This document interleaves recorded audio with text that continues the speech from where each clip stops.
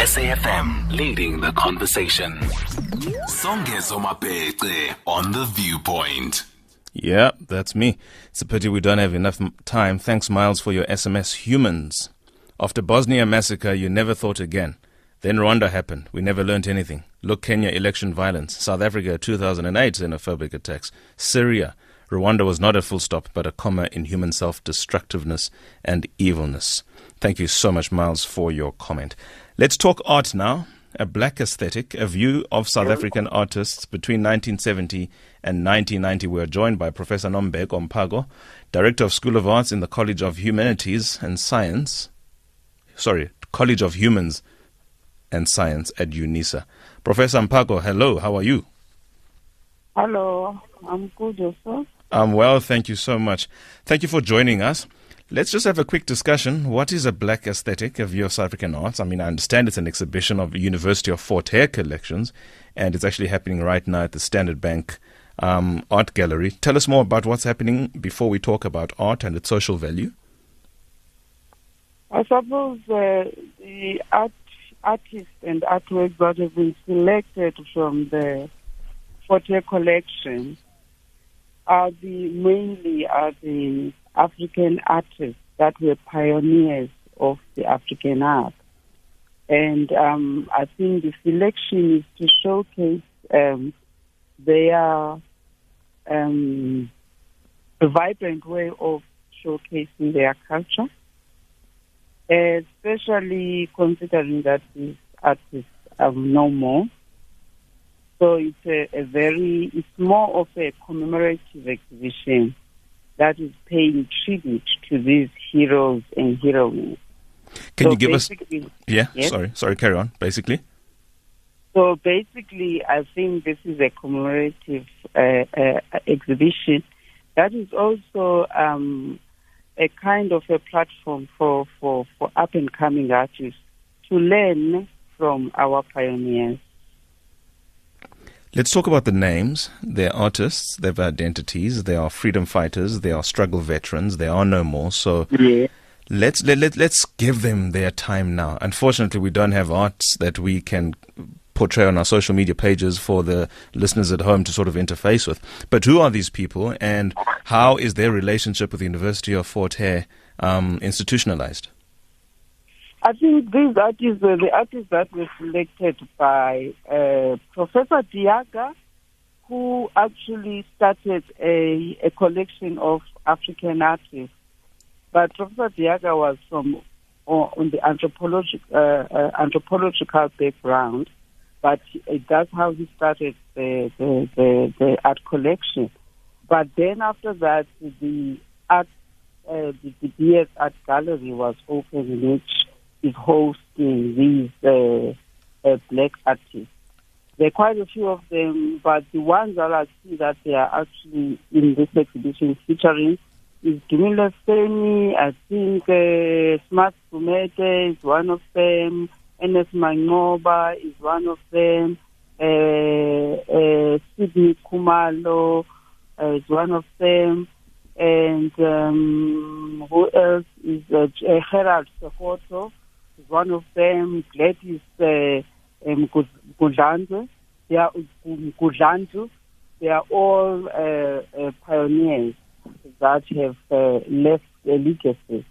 I'm proud I know one name there. I know the name Dumile Feni, and I know that specifically because I once clerked at the Constitutional Court, and there's a wonderful sculpture of his at the very entrance of the Constitutional Court. In fact, President Thabo Mbeki was quite instrumental in institutionalizing his memory, who for most part had been placed in New York.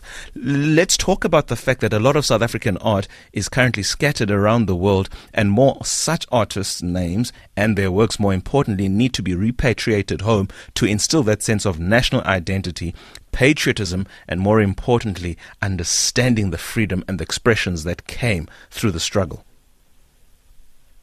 So what is your question?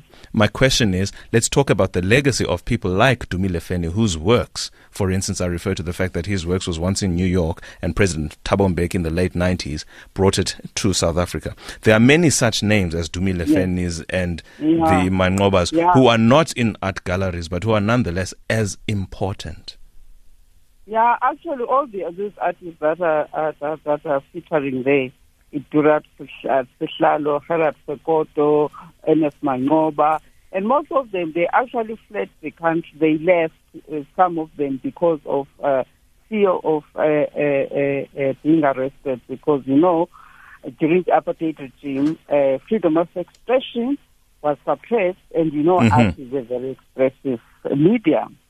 So, if, for example, I'm even now thinking of Ns Mangoba's Madonna, Black Madonna, where he made a sculpture of an African Madonna, where he was showing a Mary Magdalene as a black woman. And again, these other artists, Harold Robin, the one who did my Jesus Christ, the one who portrayed Jesus Christ in a nude black man, and it was seen as a blasphemy. It got blasphemous by the apartheid regime. And I remember that artwork was actually expatriated to French. And I remember around about 1998, it actually came back. And then most of these artists had to flee. And some of them, they were actually approached by the international schools, or sometimes international collectors, and some of them, they ended up in France, Germany, and many other places, and then they practiced freely there as artists.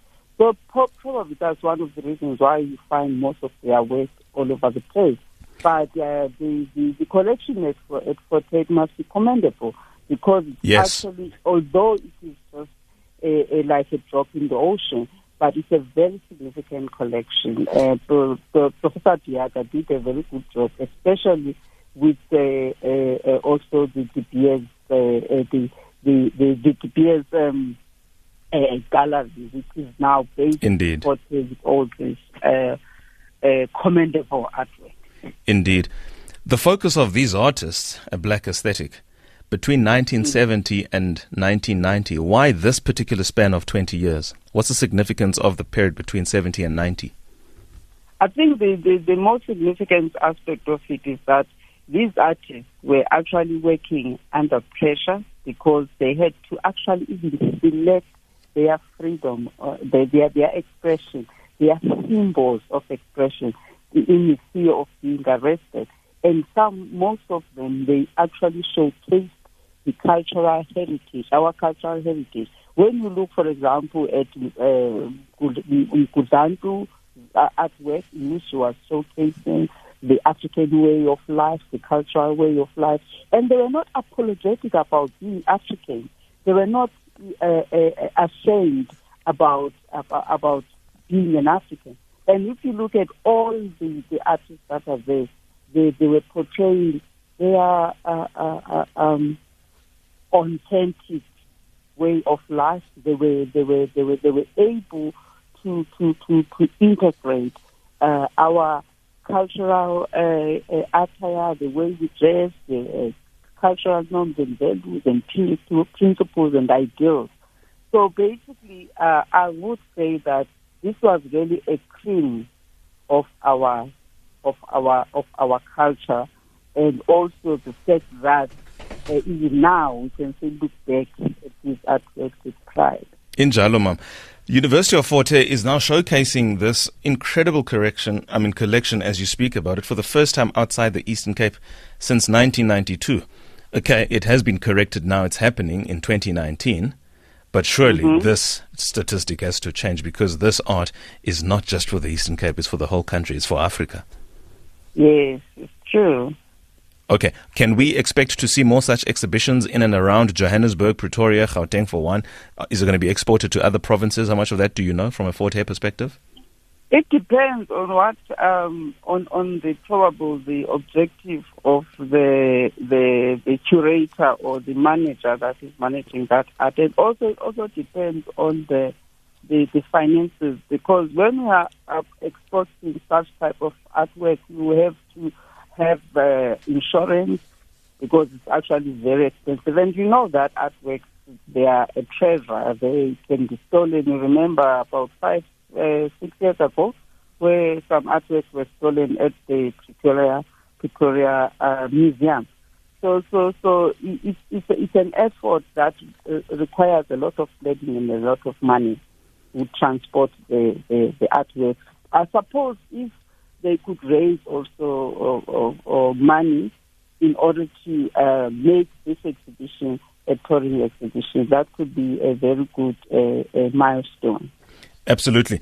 We are in conversation with Professor Nombe Mpako, popularly known as Nombe, who is the Director of School of Arts in the College of Human Sciences at Unisa. We're having a conversation about A Black Aesthetic, a view of South African artists between 1970 and 1990. The artists whose works feature there are George Pemba, Dumile Feni, Gladys Mgundlangu, Gerard Sikoto, Dr. Same Mdluli, to name but a few. And it's at the Standard Bank Gallery. Ladies and gentlemen, we might have time to take one or two calls, but I'm thoroughly enthralled by this conversation with Professor Nombeko. Professor Nombeko, art, specifically now in an African context, is not just limited to paintings. It's music, it's dance, it's even how we dress, it's the sculptures. I mean, Pitika Ntuli is one of those figures who can tell us more about that, obviously. But equally so, you are the Director of School of Arts. Tell us what it is that your programs at school do to create for more such platforms and expressions so that we can export the South African identity. Well, I happen to be the Director of School of Arts at Unisa in the College of Human Sciences. And my school is hosting African languages and all the other languages. And we also are hosting the Department of Art and Music, which I'm actually affiliated in. And so basically, the universities. In fact, let me also add that University of South Africa also has an art gallery that has one of the biggest collections in South African universities, among South African universities. And so what we actually are trying to do, we try to showcase as much as possible the collection, just like what is happening now with this exhibition at photo exhibition. And I suppose if we can, like for example, the Department of Education at national level has mandated all institutions to transform the curriculum and to transform the way of teaching, to transform the pedagogy. Because, as you know, universities, the way of teaching, even the content that we teach, is mainly influenced by the Eurocentrism, the Eurocentric ways of life and Eurocentric education. Now, the mandate is that we must decolonize. Most certainly. Our curriculum. We must decolonize the way we teach. We must look back at how, as culture, as African culture, because we have very important pedagogical methodologies that we are using. Professor Nombeko, I'm going to have to ask you to just leave it there, please. Unfortunately, I'm running out of time. But that was certainly insightful. And on another day, we'll have to speak to specifically the pedagogies of all of this that you speak to. And thank you so much, nonetheless, for joining us and giving us just that was a cocktail of A Black Aesthetic, a view of South African artists, and specifically the art collection, the University of Fort Hare art collection at the Standard Bank Gallery. Shout out to the University of Fort Hare community who are enjoying themselves there. My professors Derek Swartz, Dr. Mvuyo Tom, and Sakela Buhlungu. You guys have done a great job, and let's keep exporting a South African heritage, a South African legacy, all from the Eastern Cape. My name is Songa Zomabedre. It's time for The Paper.